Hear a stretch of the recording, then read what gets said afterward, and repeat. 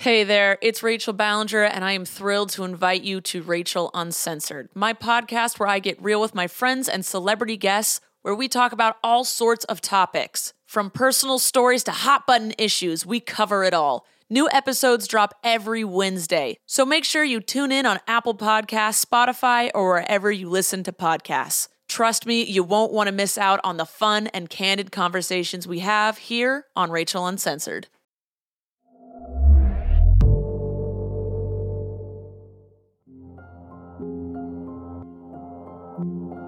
Realm presents a Dagaz Media production, The Dark Tome, Book of Stories, featuring The Green Knight's Wife by Kat Howard, performed by Moira Driscoll.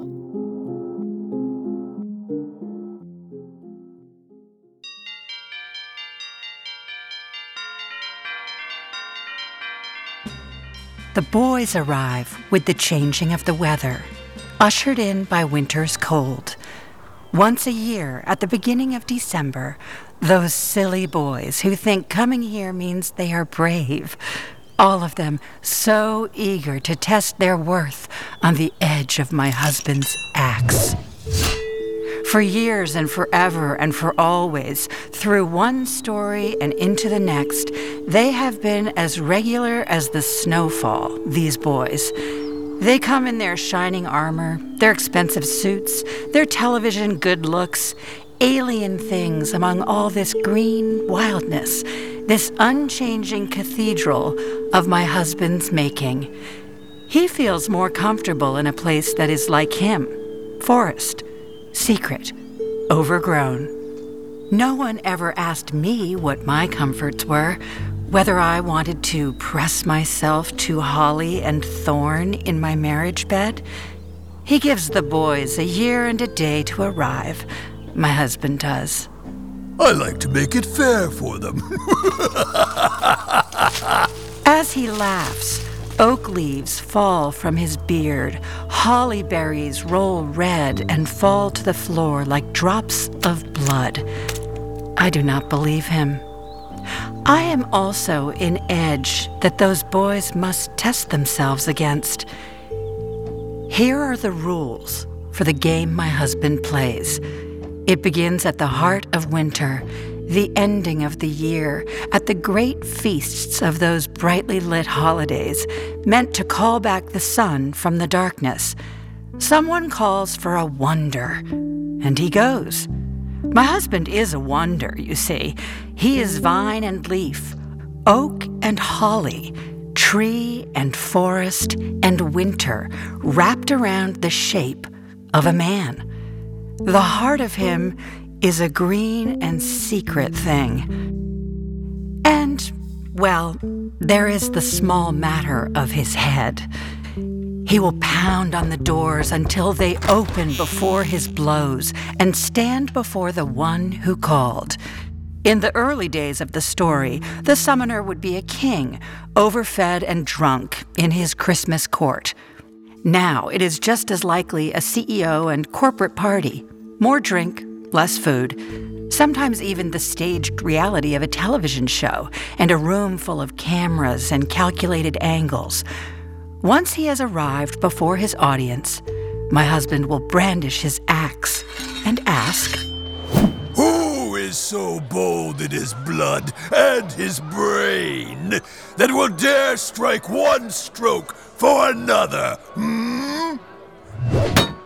Oh, it sounds archaic now, and every so often someone asks him to change the wording. Why can't you just say, you try to cut off my head, and then I try to cut off yours? That makes sense. There is a formula to these things. The words matter. Now, will you play? What's going on here? Of course I'll play! Yeah! Lewis, hold my beer! Okay, sure thing. There is always someone willing to take part in this game, and brains have very little to do with it. They all think that they are special. They are chosen. They are as much a wonder as my husband is.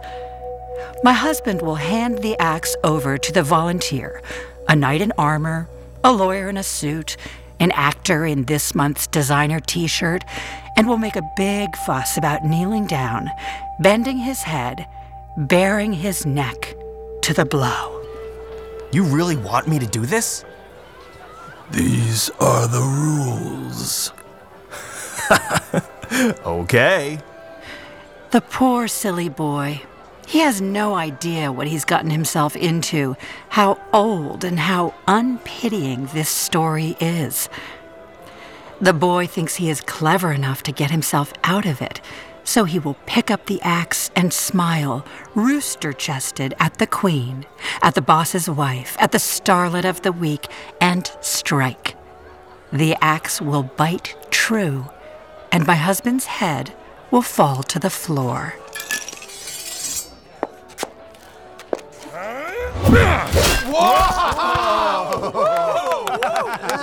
Is that real blood? The boy, he will not think of himself as a boy. He will think of himself as a knight, as a man, will pose with the axe, will bow. Someone among those gathered will apologize to the queen for the mess, the blood. Sorry about that. Don't know my own strength.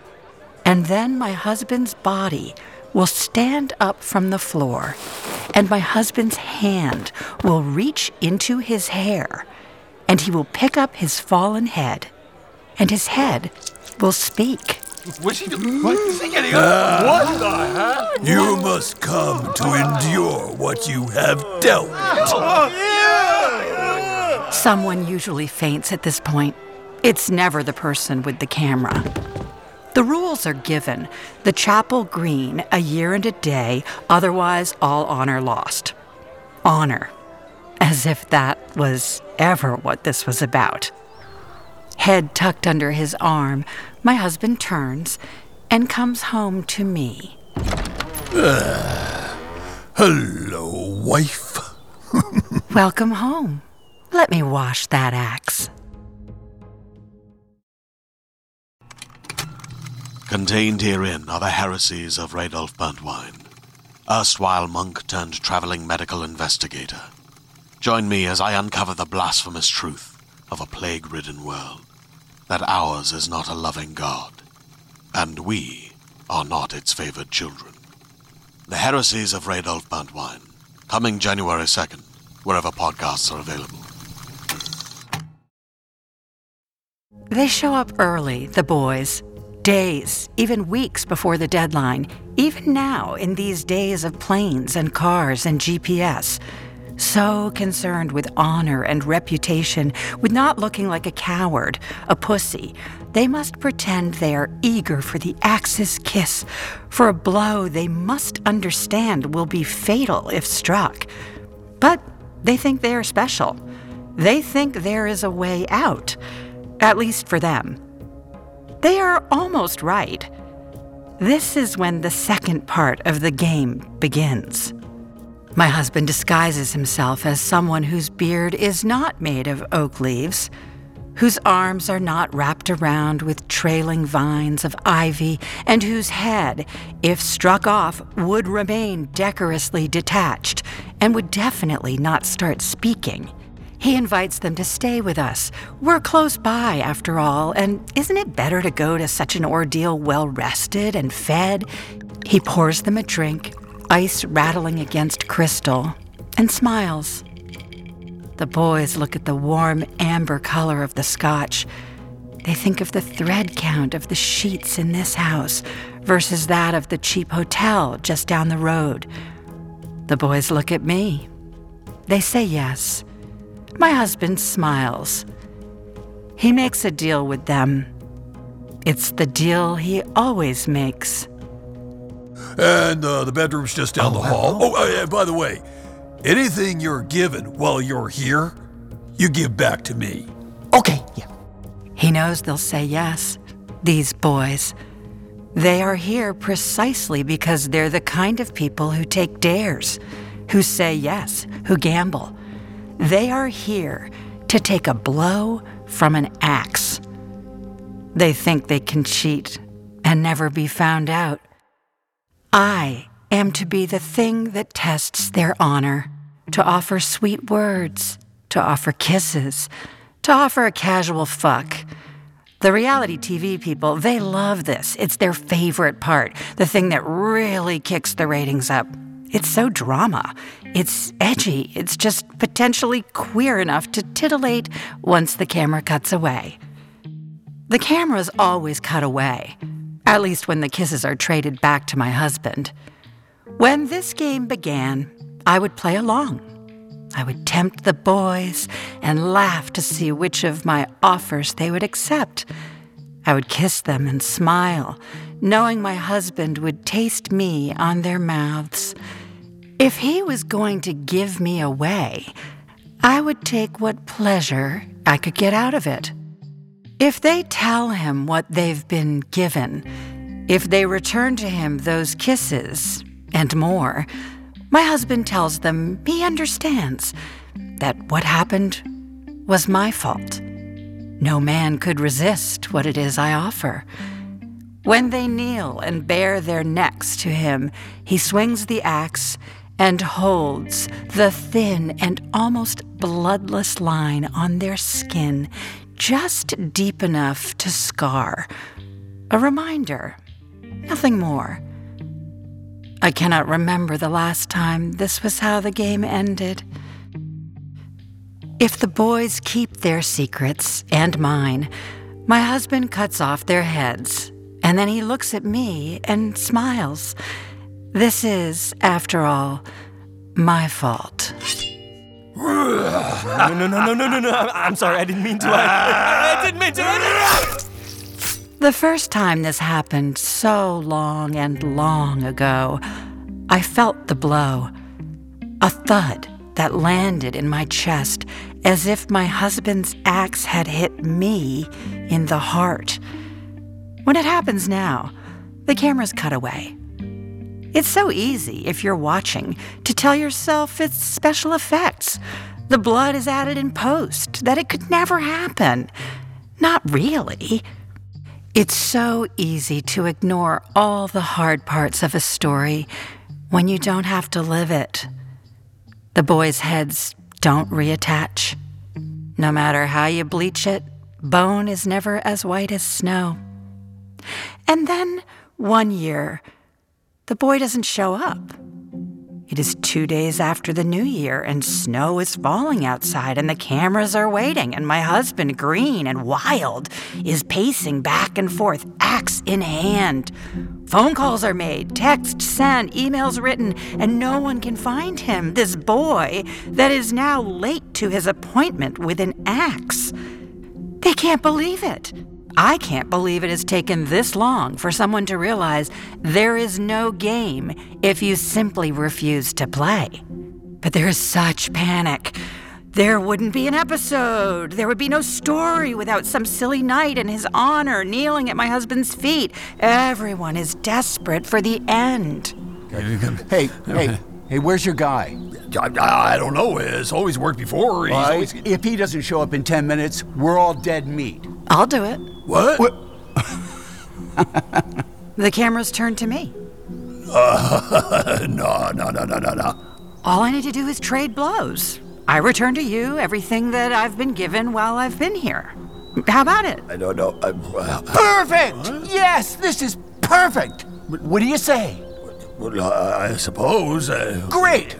Cameras, track them as they approach the chapel. Yeah. So we crunched through the snow to the chapel green, to the heart of the forest. The berries are red on the holly, and the air smells of pine. I do not look at the skulls that line the eaves of the chapel. My husband says the words of the challenge and hands me his axe. Anything you're given while you're here, you give back to me, wife. He kneels at my feet, stretching his head towards the altar. There is blood, old, rust-colored, sunk into the stones. I swing the axe, and it cuts through his neck as if it is nothing. His head falls to the ground. Yes! You got that? Tell me you got that. We got that! But I am not finished. I swing the axe a second time, cutting through his chest, through the twisted vines that grow where his heart would be. Everything that I have been given, I give back to you. What are you doing? Was that supposed to happen? Well, it just went off on live TV. There go our sponsors. That's kind of smart. My husband's eyes close. His body does not stand. His head does not speak. I drop the axe next to his corpse. I walk from the chapel. Blood falls from my hands, red as holly berries on the white snow.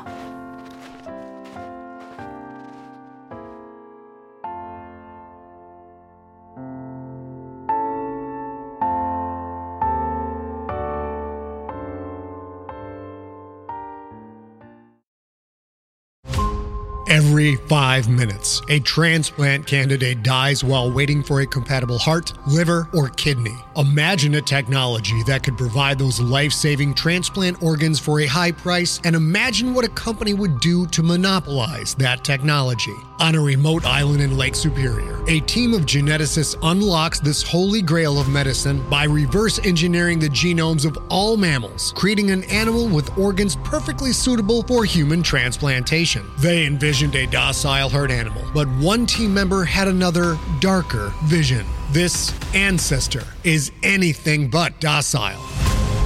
The team's work spawned something big, something evil, something very, very hungry. Ancestor is a complete serialized fiction podcast by #1 New York Times bestselling novelist Scott Sigler, with all episodes available. Binge the entire story now on Apple Podcasts, Spotify, or wherever you listen to podcasts.